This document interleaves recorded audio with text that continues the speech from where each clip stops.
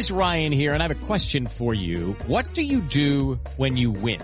Like, are you a fist pumper, a woo-hooer, a hand clapper, a high-fiver? I kind of like the high-five, but if you want to hone in on those winning moves, check out Chumba Casino. At ChumbaCasino.com, choose from hundreds of social casino-style games for your chance to redeem serious cash prizes. There are new game releases weekly, plus free daily bonuses. So don't wait. Start having the most fun ever at ChumbaCasino.com. No purchase necessary. VGW. Void where prohibited by law. See terms and conditions. 18+.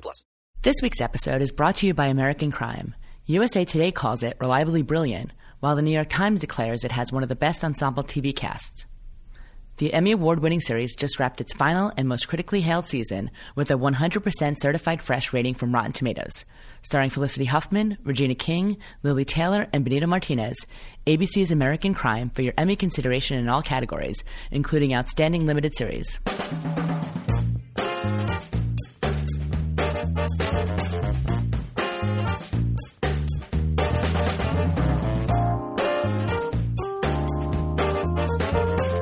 Hi, welcome to Remote Controlled, Variety's TV podcast. I'm Deborah Birnbaum. Every week, we'll bring you conversations with some of the best and brightest in television, working behind and in front of the camera. On today's episode, we're talking about American Crime with showrunner John Ridley and star Benito Martinez, so stay tuned.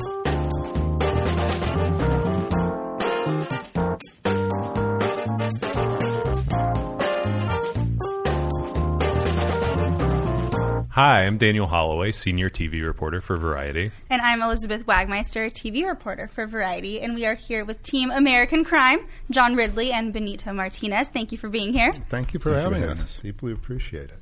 Now, to dive in, we actually wanted to start from the beginning and talk to you, John, about what you remember about creating the show and pitching the show all the way before Season 1. Well, to be very clear, you know, when American Crime started, I was in a very different place in my life. I had just finished shooting a small film in Ireland about Jimi Hendrix, Always by My Side, 12 Years a Slave. I know it hadn't come out, and I think it was maybe just being cut, so most people were not aware of it all. And Michael McDonald actually called me, and Michael McDonald is the other producer on the show. And he said, you know, ABC we were, you know, as a space, as a country, we were at the tail end of the Trayvon Martin trial where George Zimmerman had been exonerated. And there was a real feeling that issues of race and identity and interaction were at a real boiling point. There was a hope that maybe we were heading in a different direction. But ABC was very keen on doing a limited series, a real limited series, sort of a single look at crime and these crimes that take on outsized significance in our society. And originally they were interested in a court show, and it was just going to be a limited series. And so when you ask about my memories, first, I had not worked in television and network television in a while. And to have a broadcast network call up and say, hey, we want to do something that's about race and really leans into it and leans into a lot of conversations that as a country we don't necessarily want to have. So as providers to an audience, we had not, I don't think, had in a long while. My inclination was, A, this is not going to happen. B, I'm probably not going to want to do it. If I did want to do it, I doubt the network is going to want to do it in the way that I want to do it, and they probably don't really want to hire me. Michael was being nice calling. They were just, I wasn't who people may think I am now. I hadn't done anything like this. I didn't think that I could do it coming off of two films, one that I had written and directed, one that I had written, but both had been specs and been written exactly the way that I wanted to do them. I didn't think I'd want to come to, no disrespect to network television, but a place where there's just going to be copious notes and a lot of dictates and things like that are just part of the process. You know, that's just the way it is. And every step of the way, my expectations or my beliefs were completely upended. It was really about a partnership with a network that was very committed to telling stories that were urgent and immediate and not represented elsewhere. And a big part of that then was representing characters that I just don't think had been on TV, certainly not in the near term. and in and among them, of course, Benito, playing a very complicated family man who had immigrated to the country and always kept saying, we did it the right way.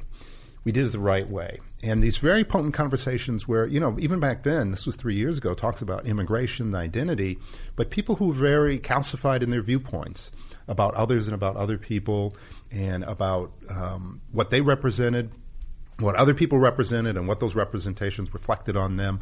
But to have a guy who was a family man, a widower, a father, a small business owner, who really believes that the law is colorblind and that the law will see your kids as good citizens if you tell the truth. It was really, looking back on it, it was an amazingly complicated journey. And I had no expectation, and among all those things, I didn't expect that 3 years later we would be sitting here, with this show again with Benito playing a completely different character, but still at the core, a father, someone who loves and cares and wants the best for his family, but have all those expectations completely upended.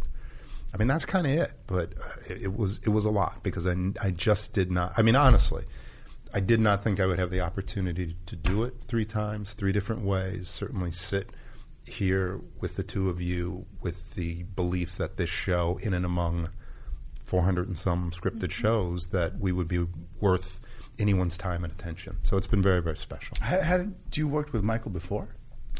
I had not worked with Michael. That's very cool. I had not worked with Michael McDonald directly before. When I did a show years ago on the network formerly known as UPN, Michael was an executive at UPN, I believe, but we had very little direct contact, if any at all.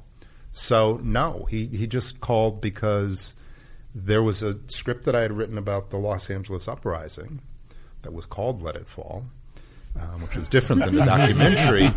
But he loved it, and he just always thought that writing was just so much like American Crime. It was about a lot of communities, and nobody was really good and nobody was really bad, and was based on true stories of the LA uprising.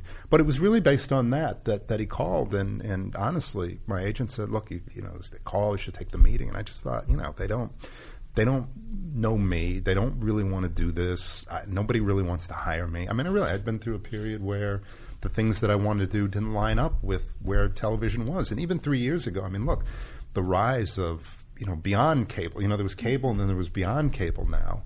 And ABC really wanted to be in that space. And I'm very fortunate to just have been part of it. Wow. Cool. Benito, how did you get cast in the first season? I was in the middle of a couple of different things, and I went to the primary audition. And I remember reading the sides, and I go, I like this guy. I get who this guy is. This is a guy who, to me... You knew guys like that? Philosophically, absolutely. These are the real heroes that I always miss on television. The parents who work every day, who get up and work for their kids and sacrifice that life so that their kids can go to school and have, food on the table and clothes on their back. And we don't see those people heralded as often as they should be, in my opinion. And I love those stories, that communication. And so when I read about this guy, I won't forget it. John Ridley. And at that time, your name was barely... barely you're being kind. Yeah. Because the 12 Years a Slave was, it was getting some steam, but it was just, I think, Three Kings and something else. And did you work with Jennifer Lopez on U-Turn? U-Turn, yeah. So I had, because I followed Jennifer Lopez, I had known some of your work, and this character, you get the sides, you read pieces of it, and it was going to be this show, so I'm reading it and thought, this is unlike anything I've read for in quite a long time. So I did the first audition at Kim's office, and there were like 8 of us, all of us that you've known from every show before, and you go, oh yeah, it's yours. Oh no, it's yours. and then you walk away, and then I went to Florida, worked on a project there, and then it was pilot season, so I got called in for another project. That was going to line up for me, but it was one of those detectives. I was the head, back to the old S.H.I.E.L.D. days, and Michael McDonald was executive producing on that show as well, that pilot. So when he saw that I was getting shortlisted for the callbacks for that, he called John. He said, So Benito, you liked him, right, for the dad? He goes, yeah. I think he's being considered for this other show, so do you want to pull the trigger on it? Yeah. And then they called me while I was away for another audition, and I came back. I met Kim again. I went to ABC. Yeah. Didn't hear anything. And then a couple of days later, I had the pilot. I was like, what? And he had added a scene for the second audition. That scene was where they take the son away.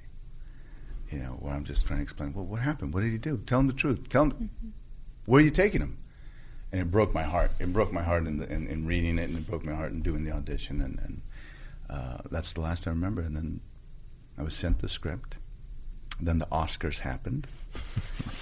and that little yeah. little Oh, my thing. wife and I are in the front room going, this is crazy. What? And then he won. And you were so amazing and so eloquent. I'd never met John during the whole process. And when you gave that acceptance speech, it was incredible. I thought, what a decent man. I got to meet this guy. So the very first time I met John is after I'd been hired and I moved to Austin to do the pilot. Walked in. It was the day after the Oscars. It was that Sunday. Monday you were there. And he was, hi, welcome. Congratulations on the Oscars, John. Thank you. Here's some cake. It was a giant cake. The production was there. Yeah, they made me a cake. They made you a cake. And you're like, please help me. It was massive. And we served it up. I said my niceties. And then we sat down right away. Yeah. And just started talking about the characters. And it was the day after. It was literally the day after. And he was still kind of like, okay, you're my third rehearsal today. And then we'll have that. But he was there and he was present. And I just knew it was a different journey from the first words of the first audition. It all felt right from the very, very beginning. Now, at that point, was it intended to be a limited series or an anthology series? It was intended to be a limited series. I mean, it was, and I mean this very sincerely, and with all respect to everybody at ABC who'd been amazing partners. I really don't think anybody really believed that we would get past the pilot. And everybody, you know, Benito, Tim, Felicity, Elvis, you know, Elvis I'd worked with before, Caitlin I hadn't known. They were all great. Everybody threw in, but there was always that sort of like, you know, this is nice, but it's just not going to, it's not going to happen. And the further that we got into it, because of the shooting style, because of the grayness of it, because of, you know, people, we would play things, you know, crazy neutral. It wasn't like you'd have these moments. You know, we went to ABC and we said we really want to write these scripts without act breaks. And I know for a lot of the listeners, they go, well, what's the big deal? You know, you see cable streaming, they don't have act breaks. You know, network television is still predicated on the idea of we're going to have this 5 or 6 or 8 minute run. We want to get to the end of it. We want to make sure that it feels potent enough that the audience is going to come back. That's very, you know, it makes perfect sense when you look at how it plays on television. But we really wanted to go into it as we're going to write this as a whole. And because it's such an ensemble piece, and we ended up doing this a lot, we don't really know. This story, you know, we may have all of the family in the beginning, and then we're going to switch perspectives halfway through, or when we get into the edit, we may find that it works better when we really kind of parallel things. And so initially, you know, obviously, I don't know if we want to do that. And we're like, no, trust us. This is going to be really, really good. But there were just things along the way where we felt, I mean, look, every development season, it's not just about American Crime. You know, sometimes people go, hey, we really want to load up on comedies this year. It really feels like, you know, people are going to want sitcoms this year. And they do a lot of them. And they realize, hey, you know what, our dramas turned out a lot better. Or we want to develop a lot of cop shows. That seems like the way to go. Oh, you know what? This one show about the guy who can, you know, see the future, that actually turned out great. We're going to do that show instead. No one really knows until everything is lined up and all the pilots come in. But there was this sense of, really, it was very liberating because, you know, people really felt like, well, this is just, it's not going to fly. And I really felt like going into it, that there was just, you know, moment by moment, day by day, there were just days where we would do scenes and we didn't do a lot of coverage. And at first people were like, okay, well, this, you know, you sure you don't want to get that? And then as we were getting into it, one of the things that I find that in television in particular, a lot of setups. And so actors, you know, they're smart. They know that, look, I can't give you 100% on every setup. So when you say to them, look, we're only going to do 2 setups, there's a different kind of energy where people know, okay, these 2 scenes matter. These 2 setups matter. And as we got into it probably, early on, I think 3rd or 4th day, people realized this is a really special thing. And maybe nobody is ever going to see it, but we're going to give everything we can into it. Our first table read. Oh, yeah. We had all landed. We'd all had at least a day or 2 of rehearsal with you. So by the time we had the table read, we all sat there in this tiny little room in Austin above the stage, and we all looked at each other, and there's Felicity playing this character. There's Tim playing this character. There's Regina playing that character. There's Richard playing that. There's Caitlin and Elvis doing that. And you're going, these characters have never been seen before. And this caliber of actor is breathing life into these words. And we did it. And the first thing he reminded us, but also remember we're in somebody else's town. We got to be good citizens. Yeah. And that was the first sentence that we had going into this journey. So that was it. So that created the tone. We all went, oh, good citizen. Oh, all right. Because it wasn't about the party. It was about the work. It wasn't about working together. We all had to hold up our pillar. I never worked with Tim. I never worked with Felicity or Regina. I had my unit. They had theirs. Elvis and Caitlin had theirs. And we were all made to feel that we were making our own show, which is tricky because you had all these massive pieces that you had to ship. And every time we had a table read, we always came back, oh my God, I can't believe you had those lines. Oh my God, I can't believe you're doing that. And we were in shock. But the table reads were just these live performances with everyone. And that's the only time we got to see each other. Yeah, it was very odd to have all these really wonderful actors, and they did not have scenes together. And it was a big show, and it worked, and this would affect that, and there'd be these cross conversations, and why are you doing this with my family when those folks are like that? But yeah, we just did not have scenes. And then over 3 years, we had these great actors who never had a scene together. We don't see each other's table reads at parties. We're like, hey, you're so good. I like your show.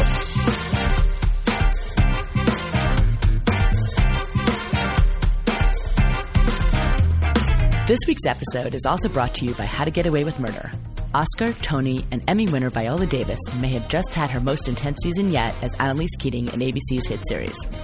The AV Club says How to Get Away with Murder boasts one of the best ensembles in television, while Entertainment Weekly declares this season we're watching Viola Davis gun for her next Emmy, for your Emmy consideration in all categories, including Outstanding Lead Actress in a Drama Series.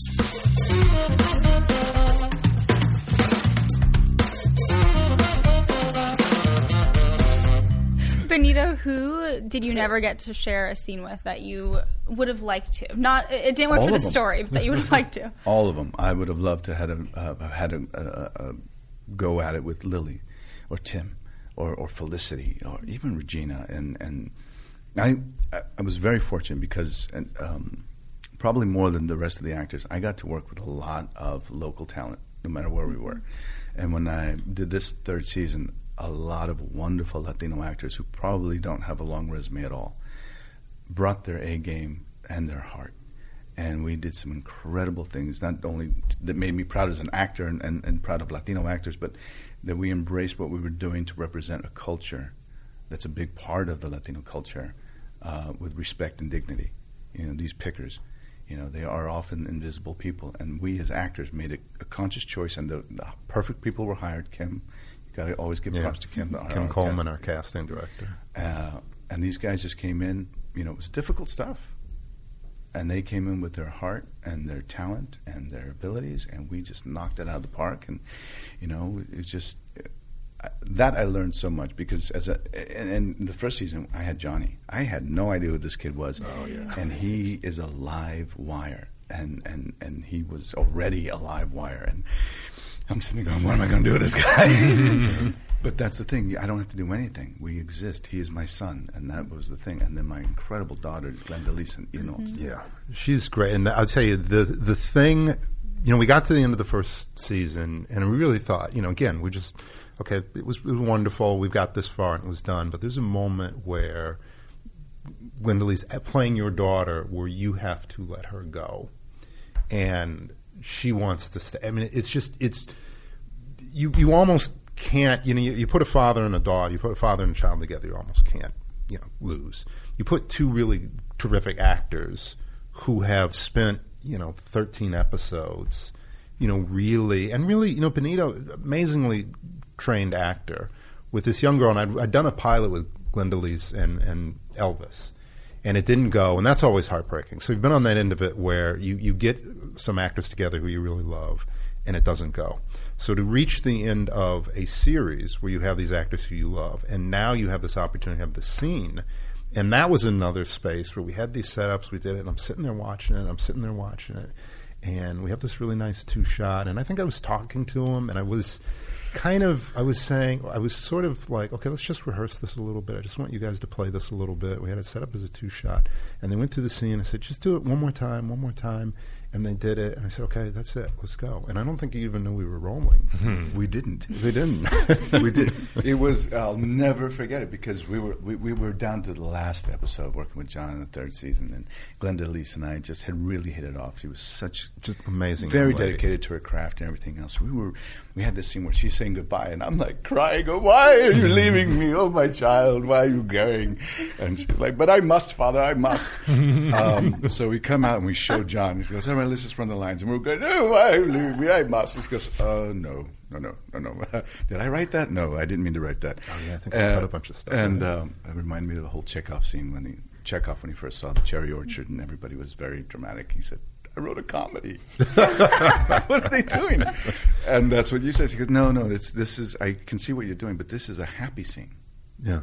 And we looked at each other, happy? He goes, you're happy to say goodbye because you've done well. So he says, why don't you just sit down? And we had a big camera here and a low camera here, and he's got his camera that he uses in his hand to look through. And so I just sat down. He goes, just start with sitting, and we start talking. I start listening to this girl, and she's listening to me, and the only note was that you're happy. And it's a whole different experience. Like, oh, you're going to do that, really? And who's this boy? And we start laughing. He goes, okay. And he brings the camera and moves it over here. Let's do it again. Do what again? Just run the scene again. So we ran the scene again. And he stands up and he goes, we could shoot it 1,000 times. That's not going to get any better than that. We got it. Got what? We're like, that was our 3rd rehearsal of the new place. And he goes, no. And we walked away. And I remember you left. You had another setup to go do. And Glenda Leese and I are just, we're sitting there kind of going, that was weird. And then we checked in with ourselves and went, that was awesome. Yeah. And the first time I saw it was on an award show thing we were doing, and you're like, hey, this is the scene. I look up, oh my God. It's so beautiful. It was, I don't do things like that to necessarily trick the actors, but there are moments that are, there's an unawareness sometimes, and things are happening. And we had, the camera was on a crane because we were going to do all this stuff and all that. And I'm sitting there. It's just, even for me, I go, it's not about a crane. It's not about a move. It's about a father sitting with his daughter, and the frame has to be the two of them, and there's no coverage. And there was something that you threw in at the very end. Your mother would be so proud. Right. Because it was about a father who's a widower, and that was not scripted, and you just threw it in. So I'm like, I can't.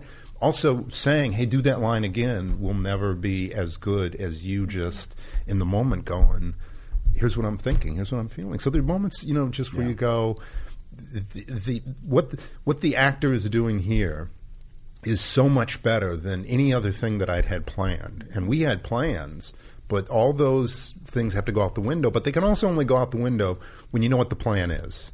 And to me, that's always very important to go. Everybody's got to know the plan so we know where to depart, where we know this thing that's happening in front of us is what we need to focus on. I don't believe, I tell actors, people always come, whether it's the actors or production designers or folks, they're so energized to give their best that you have to be able to look them in the eye sometimes and mean it, that I'm telling you, it is not going to get better than this. Well, and if I thought it would, I would tell you. Like when I would get mad at my son, I would call him Antonio. Yeah. Because his name's Tony, and the first time, like, oh, his full name. Oh, yeah. His full name. Antonio. Every time. That's a father thing. But that, and she was, Glenda Leese, she goes, Dad, I got this. That wasn't scripted. I'm like, I got this? Yeah. So there was, But all of us did. I remember going to watch Tim film a scene in the first season, and he was painting the room for his son. He was going to move into his son's abandoned space. And we were just filming this moment. I had a similar thing where I was painting the whitewashing. Yeah. And I was being whitewashed, and I had paint on me, and it was this like psychological, like, oh crap! I literally am whitewashing myself. And there was an echo moment with another character, and he's washing and he's getting the house ready, and he's in a great space. And I remember going to watch that filming, and I watched when the daughter, she takes her first steps, and I watched when Felicity had her first moment in one of the. So I would go watch these fabulous actors, and every time it wasn't like we're filming and set up and roll the camera and take two, and it was all about what's the communication, what's the issue, how do we capture that, and very carefully we always make sure to get this real rhythm, which we can't say enough about Ramsey, who was also a big component about that, who would just light it raw, We didn't look like models on this one, no. But we were real people in real situations, and I think that's what stuck with the audience. And I remember watching, from the first moments of the first season, exactly what you just said. It didn't look like anything that you had seen on TV, and certainly not broadcast television. Well, that was, as Benita was saying, we would use situationally appropriate makeup. So when Felicity showed up as a mom in great distress about losing her son, it's not like she's wearing television-heavy makeup. And that was the thing that we would do, is just try to break people down to their essence and who they really are. I think when Regina came on board and she's playing a Muslim American woman, which looking back on that, the fact, if we were trying to portray a devout Muslim American individual now, I hate to say it, it would be even more provocative. But to have Regina, who has been performing for, she's been on television maybe 30 years, literally grew up in television films, to have her reduced to, and since we are on a podcast, but essentially as she's wearing a hijab, you see her eyes, and she's a very humble person. She has this speech the first time we meet her about giving away things and not being a slave to debt and to money, but all of her is in her eyes. Your son, this kid, he's literally a kid with braces, which on television, like, oh, you got to get her a brace, you can't have braces, but I'm like, kids have braces. That's, everything about it. People really came into it saying, how can we really reflect in all ways, the reflect, embrace, extol the everyday folks. These were not folks with means. We were set in Modesto, California. People were raw. Their language was raw. It wasn't raw in, laying out profanities, but the way that folks would talk about other folks, those people, everybody had issues. And Richard Cabral, was amazing. Why you gotta shoot me? Oh, that was, so that was another space where we had this, kind of these things written out. And Richard, that was his story. That was literally his story. A guy who'd been incarcerated, a guy who'd been in gangs, a guy who said, I don't want that for my life anymore. I want something else. And Richard came with this rawness, and we had these things, why do you got to shoot me? Why do you got to shoot me? And it was not in the script. You know why you had to shoot me? Because you don't give, can I use strong language? You know why you shot me? He's saying this to the police officer finally. He's in pain. He's saying, why do you got to shoot me? Why you got to shoot me? And then he finally realizes, the self-realization, why you shoot me? Because you don't give a shit about me. And that was not in the script. And Richard was just kind of around and had these kind of lines. And it was there and something that he was saying. And it was, okay, everything else needs to go out of the script. I think if there was one space in my life where I've improved, it's less about, you're young as a writer, that's all you have is your words on the page. And that becomes scripture. Not just the script, it becomes scripture. And it's a lot of, I think it's written there, so I think we want to go back. And we need to get the there. I know it was 3 pages of dialogue, but you missed the And just, hopefully as I've matured as a person, as I've matured as a writer, and just as I matured as a storyteller, you realize that the story is not just the words on the page. What is the performer doing? What are they passionate about, if you're so worried about hitting that one word that you're not allowing passions, and it's no good to try to make somebody say something.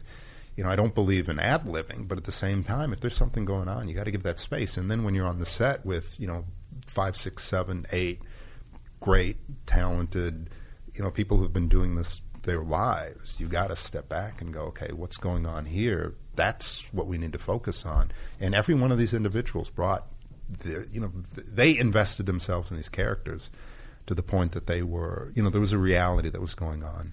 And then it was just about shooting these realities.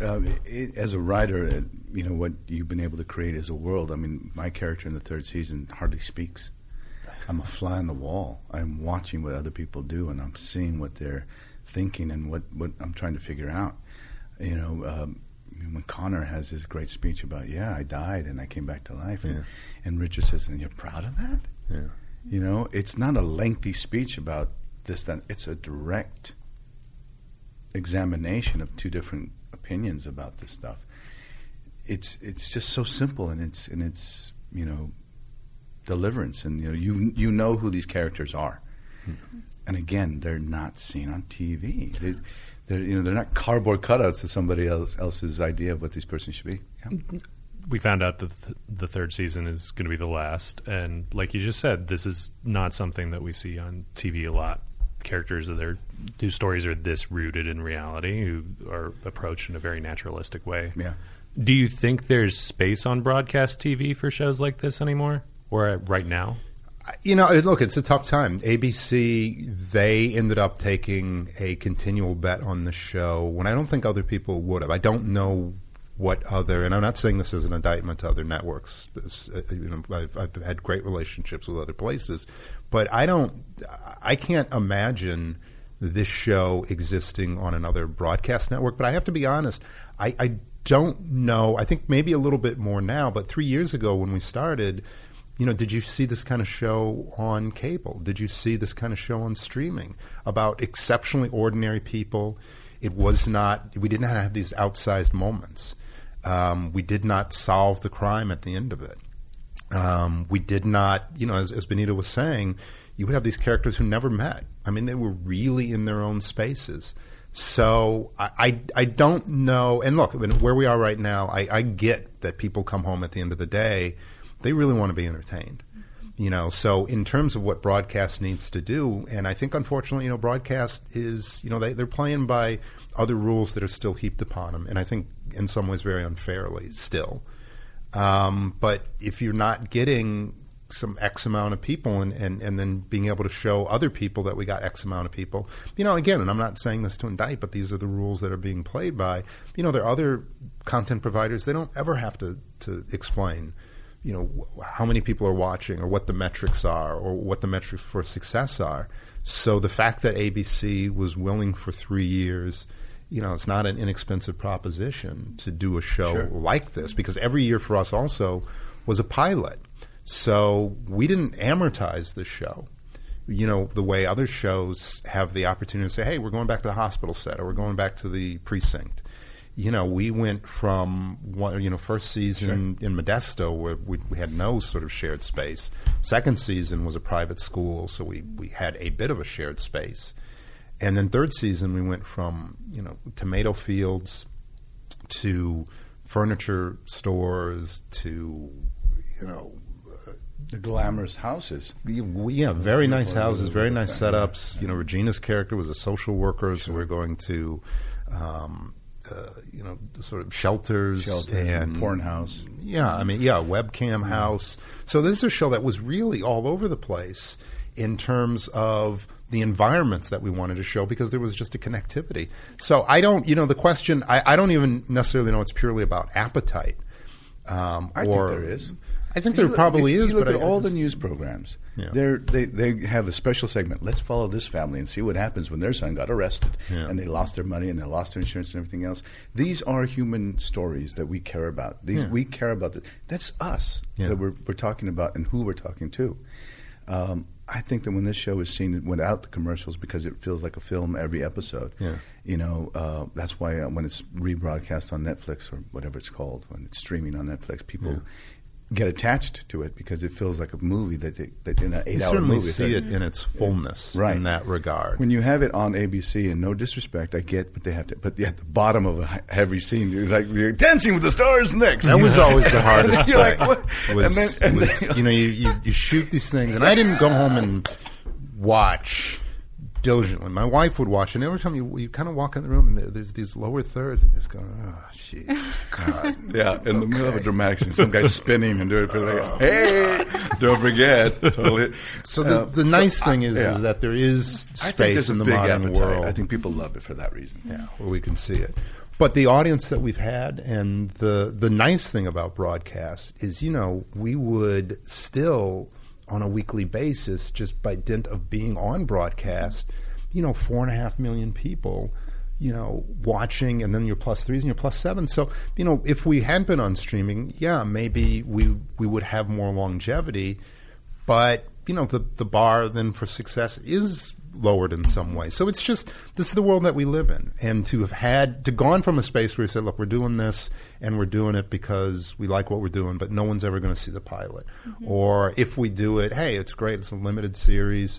To get that call and people say, hey, you know, we really want to do this again. And then at the end of the second season, we were sure there was no way.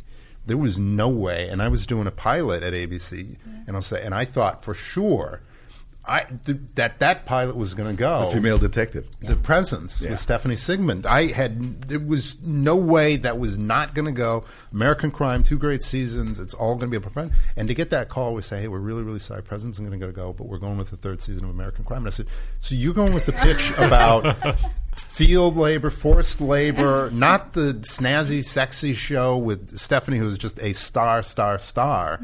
I was stunned. So to get at 3 seasons, I think has been absolutely amazing and very appropriate. I think we're you know, if this is truly the end, to go out on a, you know, as we went around and we're doing the screenings for this season, people had an emotional response that I thought you know, story-wise, because these stories are so heavy, it's not like, hey, we topped 2nd season, because in some ways topping it means we're going to a more emotional place.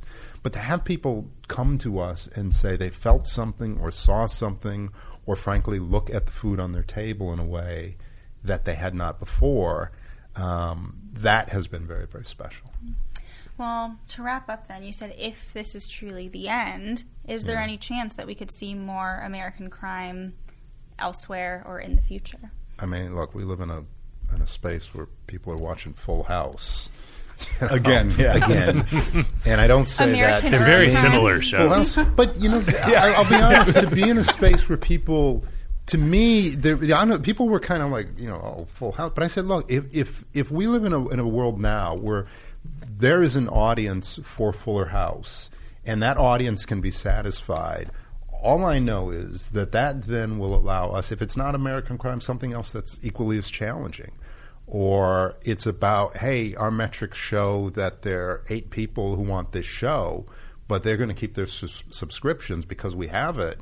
That's a better world. So I think there is an opportunity. I'm not going to say like, oh, I have inside information. There's going to be more American Crime, but I think there's an opportunity for us to be able to do shows where we challenge people. Frankly, we confound people. And that's one of my big enjoyment of doing the show. Where, you know, people, oh, you never, you know, that's not going to last. You're not going to be, well, you know, look at that. We did it, and we did it in a way. You know, people, you know, whether it's American Crime or This Is Us, you know, that opportunity to say broadcast is not done, and don't take it for granted, and don't take the size of the audience for granted. That makes me feel good. So I'm very happy for what we were able to do. I do think, again, I'm not saying literally as American Crime, but yeah, there's always the opportunity to tell these kinds of stories, to partner with terrific performers, to represent ways that have not been represented. I will say this, my biggest regret or concern about not returning, and Michael McDonald has always been very proud of this, the majority of our directors, the majority of our producers, the majority of our post-production staff, the majority of people who are in critical decision-making positions on American Crime have been women or people of color. So, you know, I'm from the moment I got out to L.A., that has always been my primary driver. I will say, starting out, it was my primary driver because that was me. But as I've gotten older, it's my primary driver because I want to make sure that people who are not represented, when I'm gone, this may be I don't know how many years I have left. But I look at how many people came through American Crime who now have a very substantial show on their resume and have moved into other spaces. We're very proud of that. So I hope that in not being around other shows, and I say this very directly, if you're hiring people from your own background, your own worldview, your own experiences, you're not doing enough. So let that be our legacy. Be limited for sure. Yeah. It takes a lot of self-assuredness and humility to be able to invite other people of their professional level and say, "Go ahead, be your best." And I'm not going to take credit for your work. I support your work because I've got enough credit of my own. And that's what it's like working for John. It's a simple thing. He just looks you in the eye and he says, "Give me your best, and I'll give you mine." And that's what we do. And it's just been like to boil it all the way down. And it's the simplest and yet most difficult thing to do. Thank you guys very much. Thank you both. Deeply appreciate it. Thank you for 3 fantastic seasons and for your work both in front of and behind the camera. Thank you very much. And thank you, Benito. It's been great.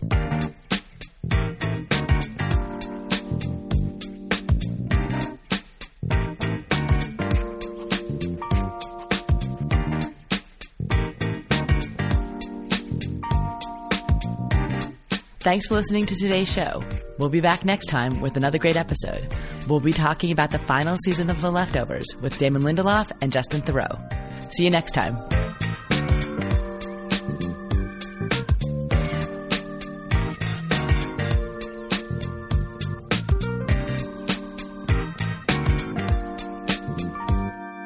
This week's podcast was brought to you by the Emmy-nominated comedy series Blackish, starring Emmy nominees Tracee Ellis Ross and Anthony Anderson. The critically acclaimed comedy series just wrapped a 3rd season with creator and executive producer Kenya Barris, tackling the recent presidential election, the birth of a new child, and the send-off of another to college. For your Emmy consideration in all categories, including Outstanding Comedy Series. As The Atlantic says, it's not just TV, it's art. Lucky Land Casino, asking people, what's the weirdest place you've gotten lucky? Lucky? In line at the deli, I guess? Aha, in my dentist's office. More than once, actually. Do I have to say? Yes, you do. In the car before my kids' PTA meeting. Really? Yes. Excuse me, what's the weirdest place you've gotten lucky? I never win and tell. Well, there you have it. You can get lucky anywhere, playing at LuckyLandSlots.com. Play for free right now. Are you feeling lucky? No purchase necessary. Void where prohibited by law. 18+. Terms and conditions apply. See website for details.